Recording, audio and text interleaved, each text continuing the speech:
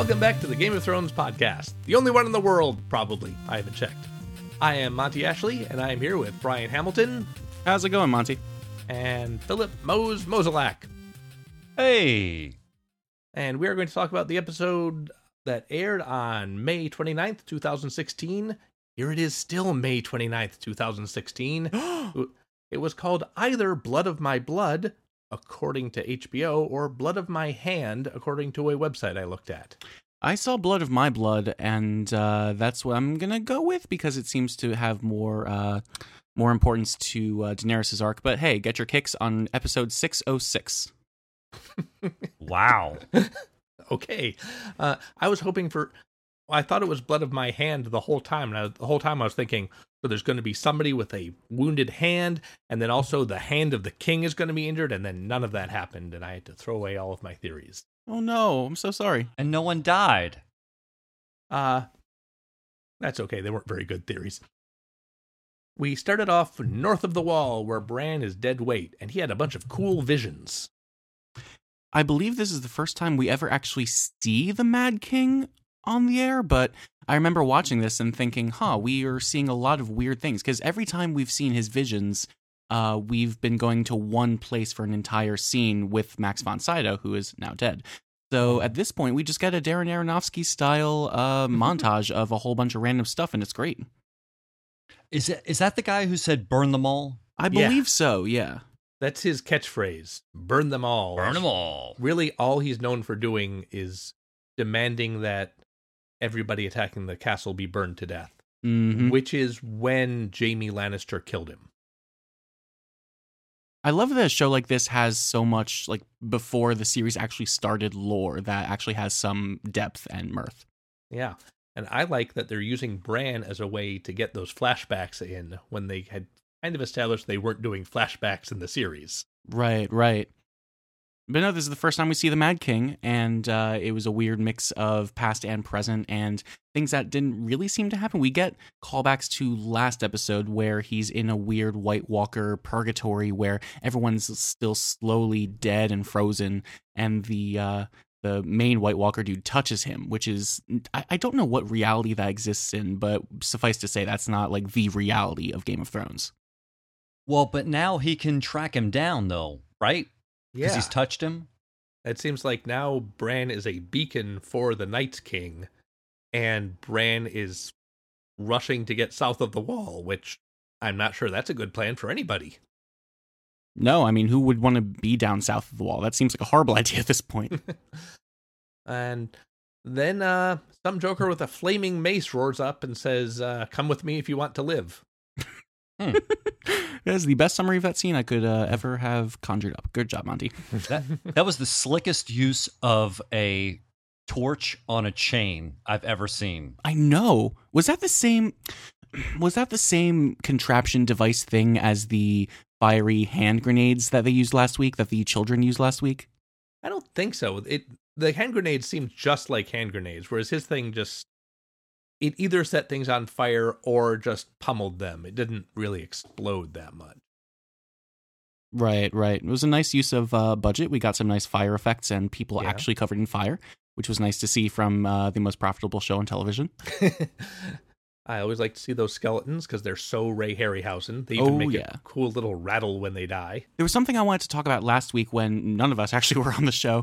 Good times. That was such a great episode. I wish it could have been on. But Erica and Jason and Stephen did a fantastic job. Anyway, they did this amazing, weird frame rate effect with all of the creatures that were ravaging the tree, and it looked like the opening shots of Mad Max Fury Road where things were ever so slightly off frame rate wise, and I loved it to death. And they didn't really do that this time. You mentioned Ray Harryhausen, so that's where my brain went, but it did incredible effects last week to amazing effect, and this week especially with the little bit we got before Bran is taken off by magical mystery horseman. And that man turns out to be Uncle Benjen, who, if you only watch the show, I think you have probably forgotten that he exists, because he was a plot point in, episode 3, and that's it. And that's of literally season 1? Yeah. Mm-hmm. Like that. Okay, because I didn't know who he was at all. I was just like, everybody, I could feel the world saying, oh, wow, it's this guy. And I'm like, I have no idea who this guy is. Thankfully, Bran said, Uncle Benjen, just for everyone that didn't remember. When the reason Jon Snow went to the Night's Watch in the first place, besides being a bastard, was that he has an Uncle Benjen who's in the Night's Watch who's going to look out for him. And Uncle Benjen's a ranger, and he's going to show Jon Snow what's what. But as soon as he got to the wall, they said, Benjen's missing. He hasn't been back for a couple of days. And every time Jon Snow was sent north of the wall, it was to look for Uncle Benjen. And they never found him. It turns out he was out there anyway. Yeah, what did he say? He wound up being stabbed by the dragon glass that we saw in the children flashback last episode, where they created the White Walkers. The same method they used to create the White Walkers brought him back to life in a way that didn't turn him into a literal White Walker zombie, mindless savage, but he still seems to be through and through Uncle Benjen, based on the 2 episodes we saw of him in the first season. Yeah, he's a guy, at least. And he takes orders from the Three-Eyed Raven, which is now Bran? I'm excited to see how that turns out, because according to Max von Sydow, he will not be an old man in a tree. He will be a young man on a sled. And I'm guessing that... Name Rosebud. It all comes together. Spoilers for an 80-year-old movie. I feel like at this point, he is kind of blazing his own trail, much like the writers are blazing their own trail when it comes to actually coming up with the freaking plot for this. And I can't figure out whether or not the Three-Eyed Raven stature title thing gets passed on to Bran at this point, or if he's still some ephemeral thing, because after Max von Sydow died, I'm assuming, is when Benjen was called upon by the spirit of the Three-Eyed Raven, unless everything happened concurrently, in which case, who knows. But I really hope he's still out there somewhere, because Bran needs more guidance, definitely. Sure does. See, now, I had heard a theory, and this is, again, theory, which is the Three-Eyed Raven, Sydow, is Bran. Simply, he has not become, he hasn't aged up to Max von Sydow. Like, he's doing this might be a little bit of flash cast on you, and I'm sorry, but a lot of time travel's happening. Well, Bran's story has now involved time travel, and in fact, with the Hodor thing, it looks like he can actually affect the past, which I'm super excited about, and I'm hoping there are ridiculous time loop paradoxes to come. And if that means Max von Sydow, the actor, gets to come back on the show, even if it has to be old Bran, I'm totally there for it. Me too, I agree. He's fantastic in the, 5 episodes we got to see him in? Anyone have anything else to talk about for the Bran storyline? The one thing that jumped out at me was a line that Benjen said about the dragon glass. He was telling the story about how he got revived by the dragon glass, and he said something along the lines of, well, you saw that, right? And that made me think, wait, how does he know? Why did Benjen Zombie see, or at least know, that Bran had this vision of the children creating the White Walkers with the dragon glass? Well, he has some communication with the Three-Eyed Raven. He may be in the same state that Bran was in seasons 2 and 3, where the Three-Eyed Raven came to him in a dream?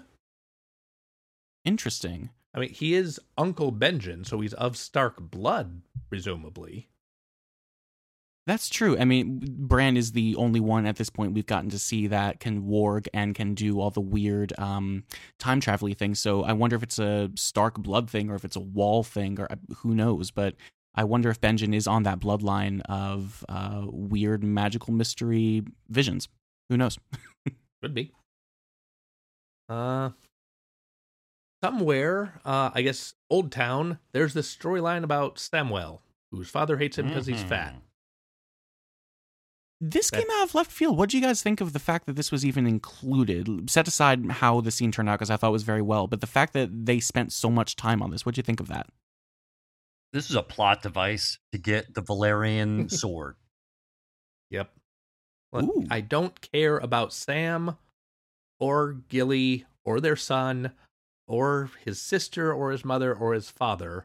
This father is as paper thin a villain as Ramsay is, but not as interesting at it. Also, side note, no Ramsay this week. Praise the Lord, no Ramsay. Like I don't know why.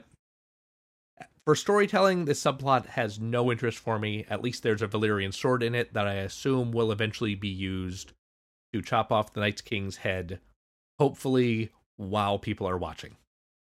That would be fantastic.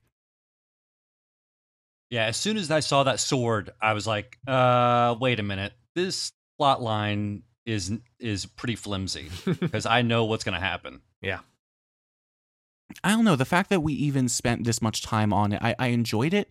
They did it fairly well, question mark, but I'm a fan of the humor. Exclamation point. I'm a fan of the little bits of humor they throw in because Samwell is a really great character in small doses, and I feel like they overdosed a bit too much on Samwell. My favorite moment that I want to call out is when he does a big dramatic goodbye, I'll see you soon, take care of my son, etc., etc. The music swells. He's gone for maybe 15 seconds before coming back and saying, okay, let's go, get out of here. And the timing on that was perfect. I just wish the father had more to him than, like, he just hates his son because he has read books and is fat. That's what we're going with? Yeah. Yeah, he's despicable, but in a real fattest sort of way. Mm-hmm. Yeah. Well, and that's the end of Old Town or wherever they are. Yep. No, I was surprised to see the really ornate carriage they were in, and I was surprised, well, not surprised, but the fact that they really hammed it up on the fat phobia and the shame in Samwell and the Night's Watch and everything. Who knows? I mean, that's just indicative of the society they live in, I guess, but at this point, I could take it or leave it. They have their sword, let's move on. It's nice that Gilly got a new dress. I mean, she's been wearing rags. Well, we get to see her. We get to see her in a beautiful way rather than the usual greasy, cold way. Mm-hmm. What's your color, Mose? Midnight blue or purple? Yeah, I think I'd go with the silver. Want to jump to King's Landing now? A whole bunch of stuff happened in King's Landing. Let's do it. There's a lot in King's Landing. All right. Tommen's basic character trait seems to be that he is easily manipulated. He is literal clay. Oh my gosh. And I did not think Marjorie was going to survive this episode. Me neither. I was convinced that this whole plan to have the Kingsguard and the army stand down and let the Tyrell army in was just a trick so that the Tyrell army would be trapped and then they'd get killed by Cersei's plan for vengeance. But that didn't happen, and apparently there was more than one plan going on to save Marjorie, and Marjorie's plan took over while Olenna's plan didn't. Her plan also seemed to involve like a fraction of the people that the army thing did, and it also steamrolled over everything. Tommen walks out, and they just kind of lay down their arms, and everything's okay at this point. And the fact that this came out so far out of left field that we as the audience didn't even know. Like when plots like this happen, we usually see all the machinations, all the discussions, all the thoughts of like, well, this needs to happen, this needs to happen. Like we see a lot in King's Landing. We even get a scene just like that later in the episode with Jaime and Cersei. But this kind of political decision popped out of nowhere that surprised me. I mean, this whole like gambit is because he's got the worst case of booty blindness I've ever seen in my entire life. And people are ready to throw down blood over this. I've missed hanging out with you on Skype, Mose. Oh my God. I really enjoyed when Tommen had his little meeting with Marjorie where she was saying all the right things. Like, I'm totally religious now. I've made some mistakes. Loras will have to atone for the things he did. His sins only obscure his good soul. And he looks at Marjorie and says, "You're the best person I know." Which I think sad. I think it's only true because of all the horrible people in King's Landing that he knows. Oh yeah. There's nobody good in King's Landing whatsoever. Yeah. Yeah, your mom and dad are brother and sister, number one. Well, he's still officially Tommen Baratheon, although I don't see how anyone says that with a straight face. That's always a surprise whenever I hear someone say Baratheon. First of it, what? Who? Oh, that's right. No one knows that. Oops. Everyone. Well, everyone knows that, but no one knows that officially. Yeah.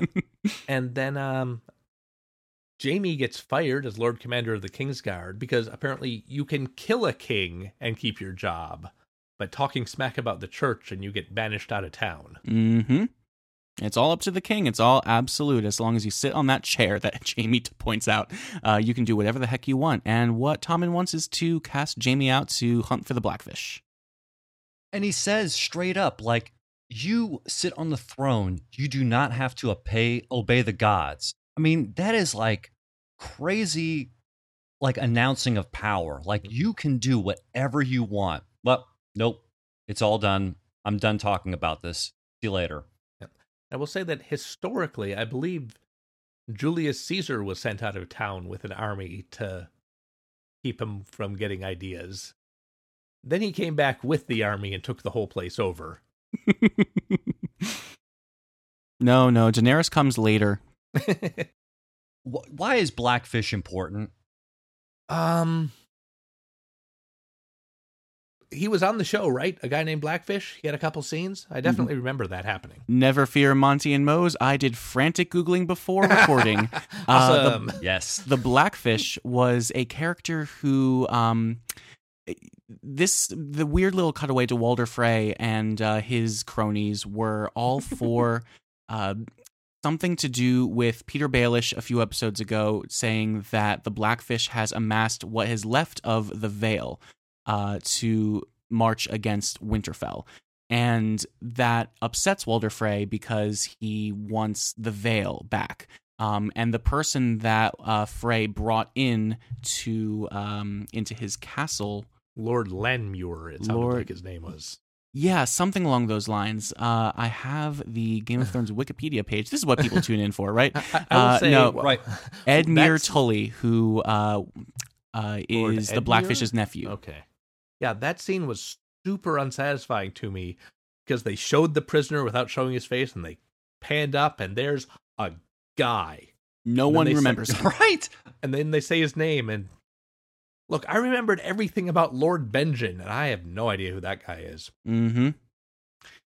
No, that was a little upsetting. I mean, not upsetting. I'm glad that this is happening. This is a cool little side plot to the Siege of Winterfell eventually, that Frey wants in on the action. He wants to get in on the fray, but he instead needs to figure out the Blackfish and get the Vale back because he lost it.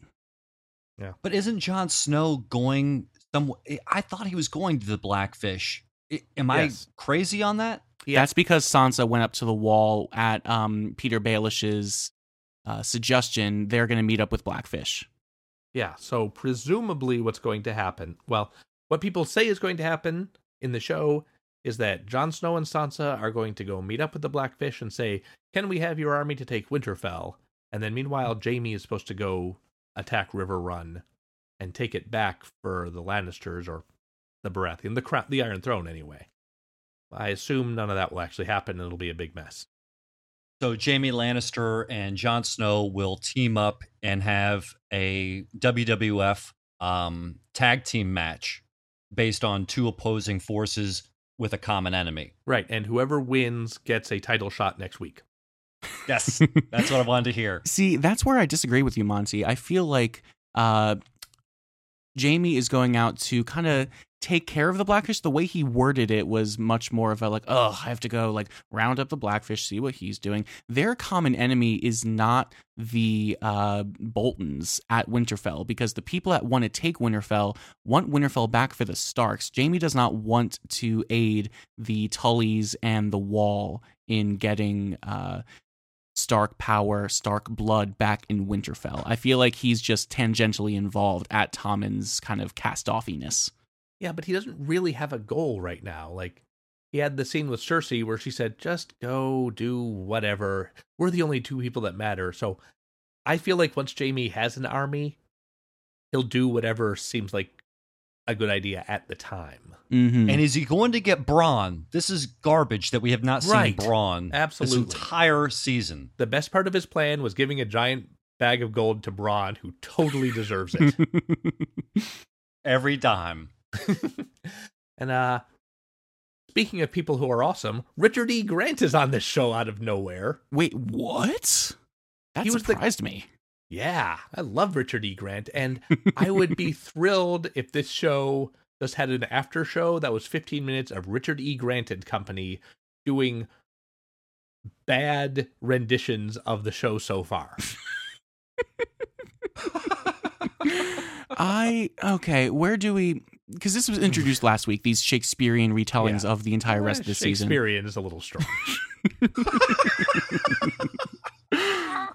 Oh my god, where do you stand on this? What do you think of these weird little retellings? They're super fun. The guy who played Ned, I thought was great. He really brought a lot of humor to the role. The writing's terrible.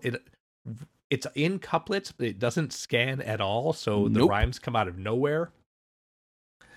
I feel like this acting troupe is lucky that they had a little person, because if you're going to do political comedy in Westeros, you need a little person in your cast. Yep.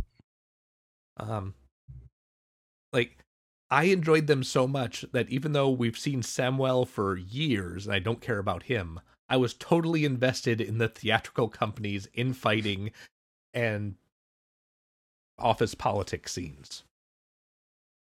So more of that, less of the other. Yeah. Oh, agreed. Okay. No, I liked the fact that we get to see what everyone else thinks of all the politics going on in Westeros, because they're off in Braavos right now. They're completely across the sea.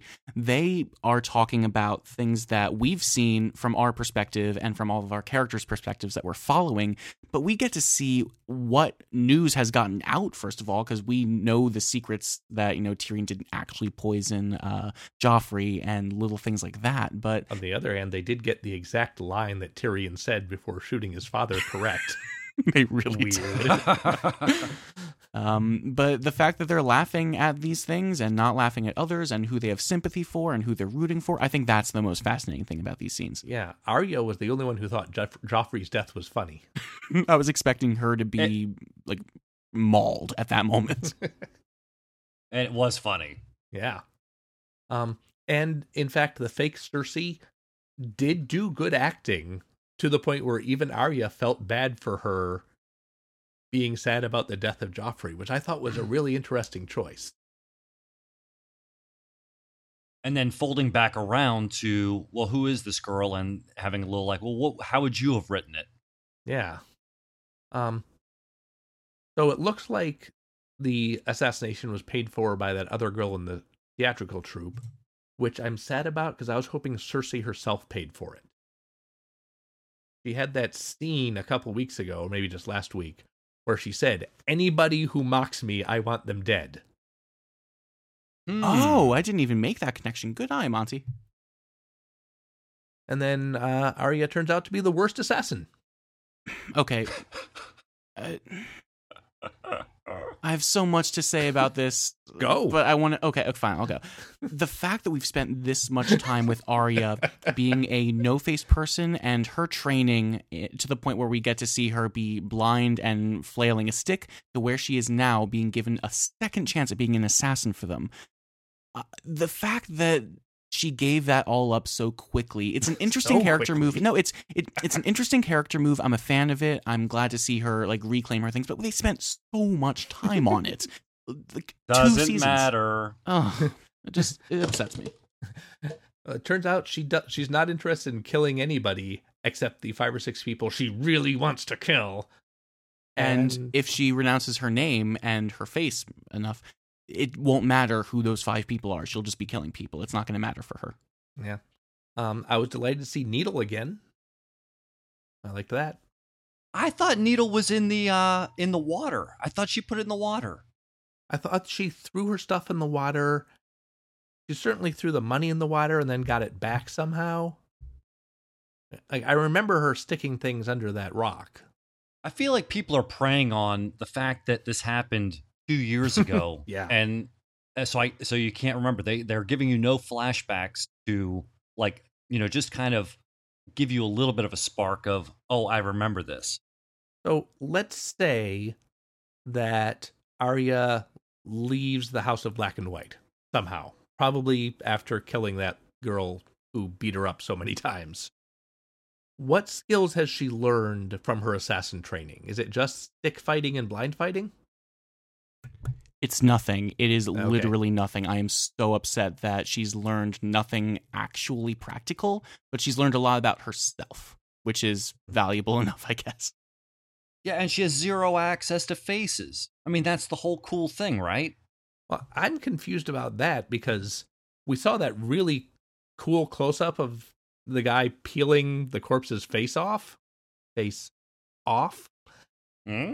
And I see what you did there. Yeah, I was doing a hand gesture too. Good. My question is it literally just the face skin that they have in there? There's a little magic thrown in. There should be some magic, but they haven't mentioned it at all on the show. And as far as I can tell, the face not only changes your face, but also your height, your voice. It's so incredibly vague. I don't know what to make of it. We call that an oopsie in the writing world. Oh, okay. Well, my objections are taken care of then. That's the scientific term, an oopsie. The other thing that stood out to me about the whole Arya thing was when the female assassin, the assistant to the main dude, comes back and comes back and says, "You promised me something." Yeah. And first of all, this is the first scene, I believe, where they are ever alone. Every single scene in Braavos in the House of Black and White has been from Arya's perspective. I think this is the first time, correct me if I'm wrong, that we've ever actually seen just the two of them talking. I think so. And aren't they all supposed to be completely free of ego and identity? They shouldn't even be using the first person. It should be a man promised a girl. Ooh. You're right. Yeah. Who knows? Maybe this is all some kind of ruse for Arya's benefit, or like when they're in private, they don't really care. They're just casual enough at this point that they can just say, "Hey, what's up, you and me?" Well, if they're mad at her for holding grudges, then one of the only two assassins in the world apparently should not also be holding grudges. You bring up a great point because it seems right now that the House of Black and White has 3 residents. Yep. And those are the only 3 assassins in the world? And they're not getting a lot of work, are they? Because apparently they have one job. You had one job, House of Black and White. Come on. It seems like a world where there's more people to assassinate than just an actress. Well, at this point, I'm hoping that something big enough happens that we don't get another scene of Arya flaking out. There's no way there's going to be a third chance, as the main dude said, and there's no way that there's anything else she can learn from this, because she knows she is Arya Stark, despite all the anonymity training she's been going through. Well, I'm going to go out on a limb and make a prediction that either next week or the week after, we get the scene where the other girl goes into Arya's room, there's noise. She comes out, she tells the guy, "It is done." Then she walks out of the House of Black and White. There's a shot that's held surprisingly long, and then she peels off her face, and it's Arya, and she's got a needle, and she walks down the road whistling a happy tune.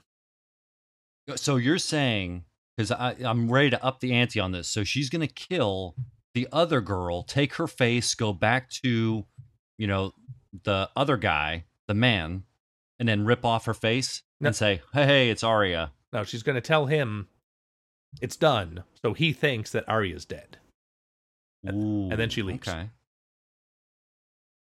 Rendering the last 2 years of her plot completely pointless. Mm-hmm. And then she goes to, let's say, Old Town. Well, we have to have Arya meet up with Jon Snow and Sansa. I mean, that's kind of critical at this point, right? That'd be nice. It would be nice, but how is she going to do that? She's so far removed from everything that... I mean, crazier things have happened in Game of Thrones, but why would she want to go back there? I mean, travel time is very variable on this show. Littlefinger can teleport from one side of the map to another during an episode. The power of Littlefinger. Yeah. Also, there are some horses out in the desert, which the opening credits insist on tagging as Vice Dothrak, even though when they're not there, it's always bugged me. Daenerys has plans now. Big plans. Very, very big plans.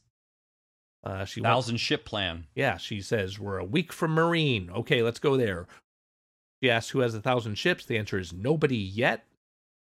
Apparently, she's also planning on the Iron Islands building a giant fleet, which I realize this was not in this episode, but I would just like to say, they do not have the trees for 1,000 ships in the Iron Islands. Oh, no, not one bit. That doesn't make any sense. They barely have trees. Yeah. Like, you need a heavily forested area to be your shipbuilders, not... Oh, there you go. Sam talked about it in his the Old Town with all the trees. He said spruce, birch, Yep, see? There you go. Shrimp gumbo, fried shrimp, shrimp scampi. Then all we need is a justification for Old Town to build 1,000 ships to attack Westeros with. It's a question of infrastructure and logistics. I do have questions about the infrastructure and logistics about this country. Like, do you have any?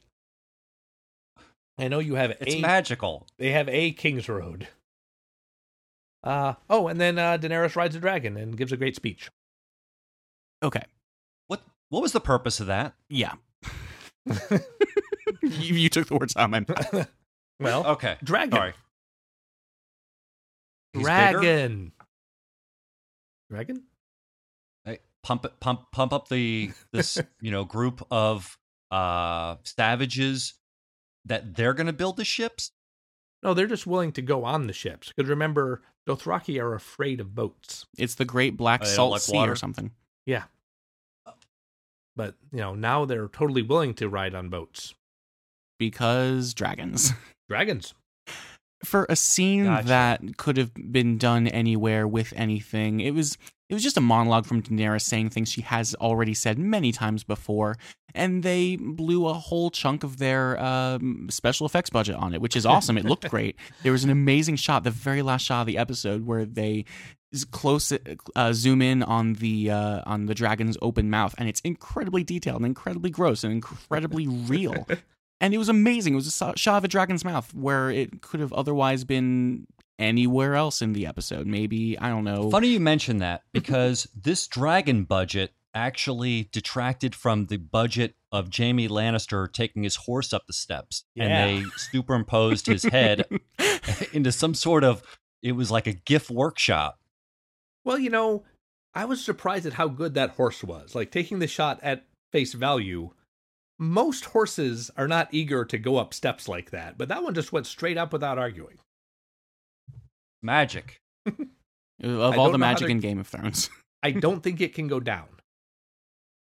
Nope. That's the tricky part. It can only ascend stairs, and then once it's at the top, it has to die. I think they have to build it a sled or something. Ooh, horse sled. That'd be fun. So, this episode, as with many Game of Thrones episodes, struck me as kind of disjointed, like a bunch of different plots going on.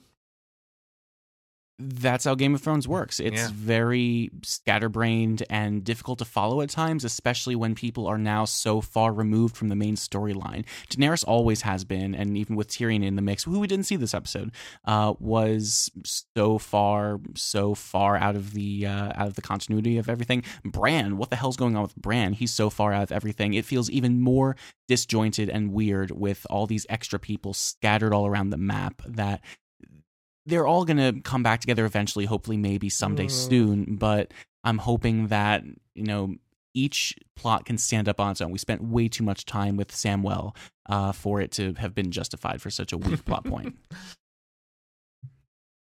Yep. That's how I feel. I agree. And I know we're supposed to be excited that, honestly, everybody's supposed to be excited that there's two new players in the mix, this prisoner guy and Benjen. But Benjen, excuse me. But it was like a furniture move yet again. It's like, okay, well, you didn't really go anywhere. It's just, but now we're gonna do ships and we got a dragon again. Yeah, like again. They trimmed Bran's guardians and then brought in another guardian for Bran. Bran flakes. Yeah. All of his guardians flake out. The problem with Bran being an important character is that him not having legs is starting to really impact his mobility. And they killed his main moving dude. That's not cool. It tends to do that. Well, I feel like eventually they're just going to have to bite the bullet and make up a semi-mystical way that he gets his legs back. Kind of like in Prison Break, and hear me out, because this is relevant. In Prison Break, Wentworth Miller was covered in tattoos. That was an essential part of the plot, because he had the map of the prison and a little note on his rib saying, you're going to need this size screw, and this is the home address of the guards, and all this sort of thing.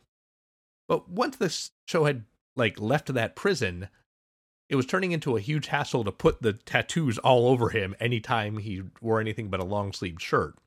So he spent about a year in a long-sleeved shirt, which is a shame because he'd worked out a lot for the show. And then they invented a special lasering technique that just removed all his tattoos. Immediately.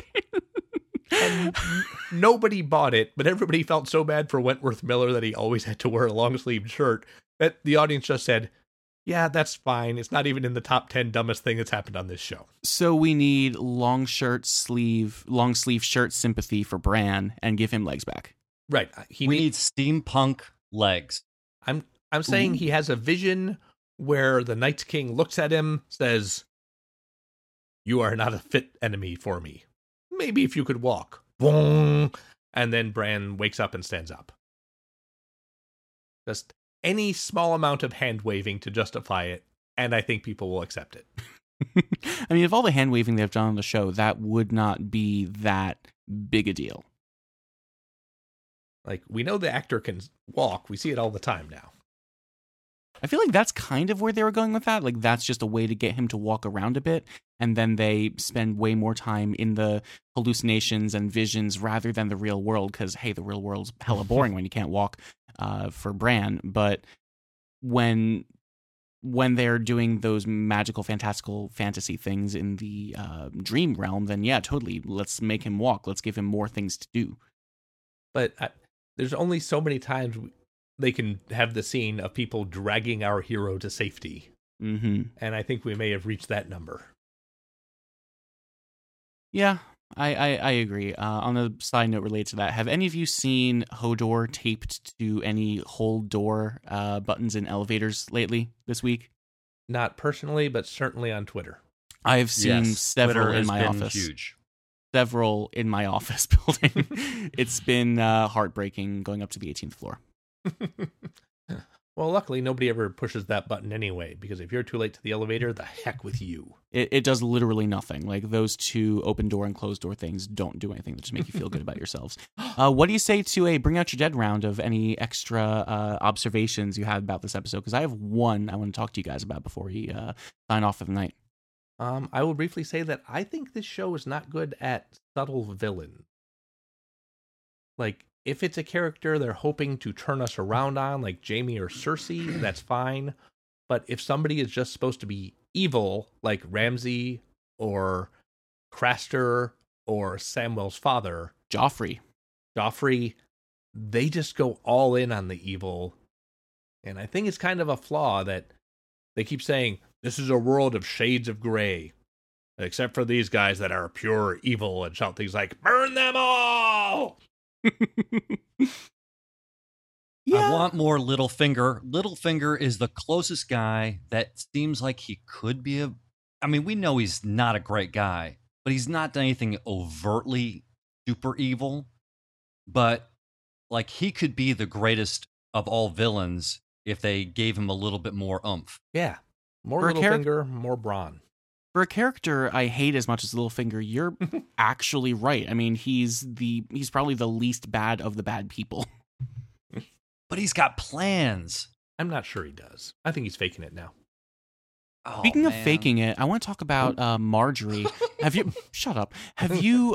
we like a good segue is all. There's no way Marjorie actually believes in this Lord of Light stuff, right? Or not Lord of Light. The Sparrow. Okay, cool.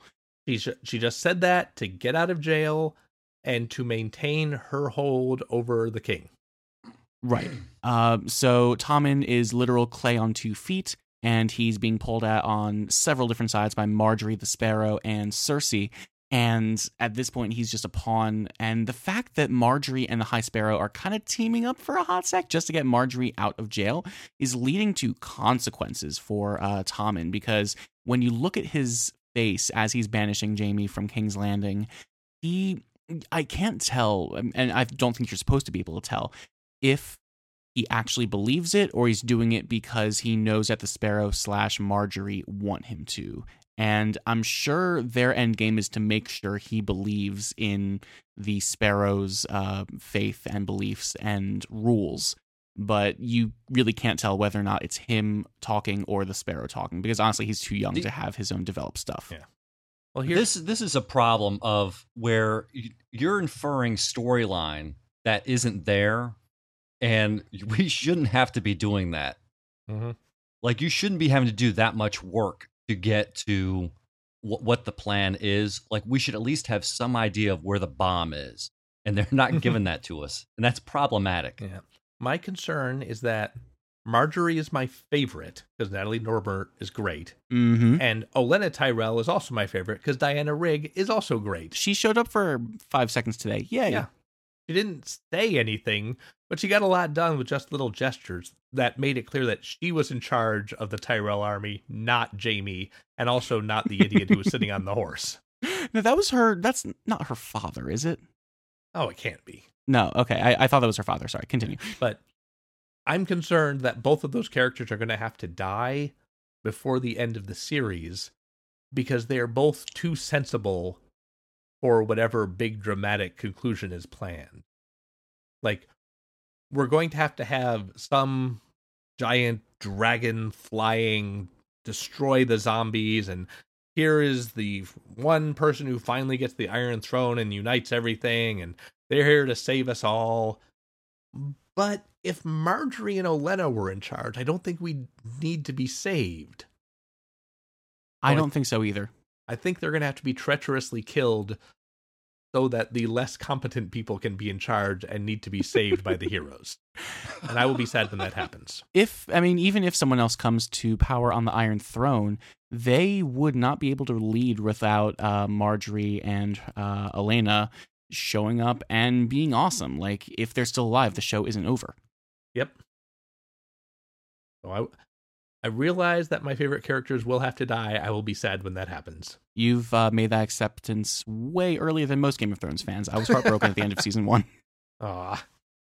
All right, I think that about covers this episode in excruciating detail. I mean, delightful detail.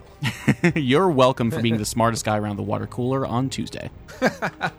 I have been Monty Ashley. I'm Phil Moselak. And I've been Brian Hamilton.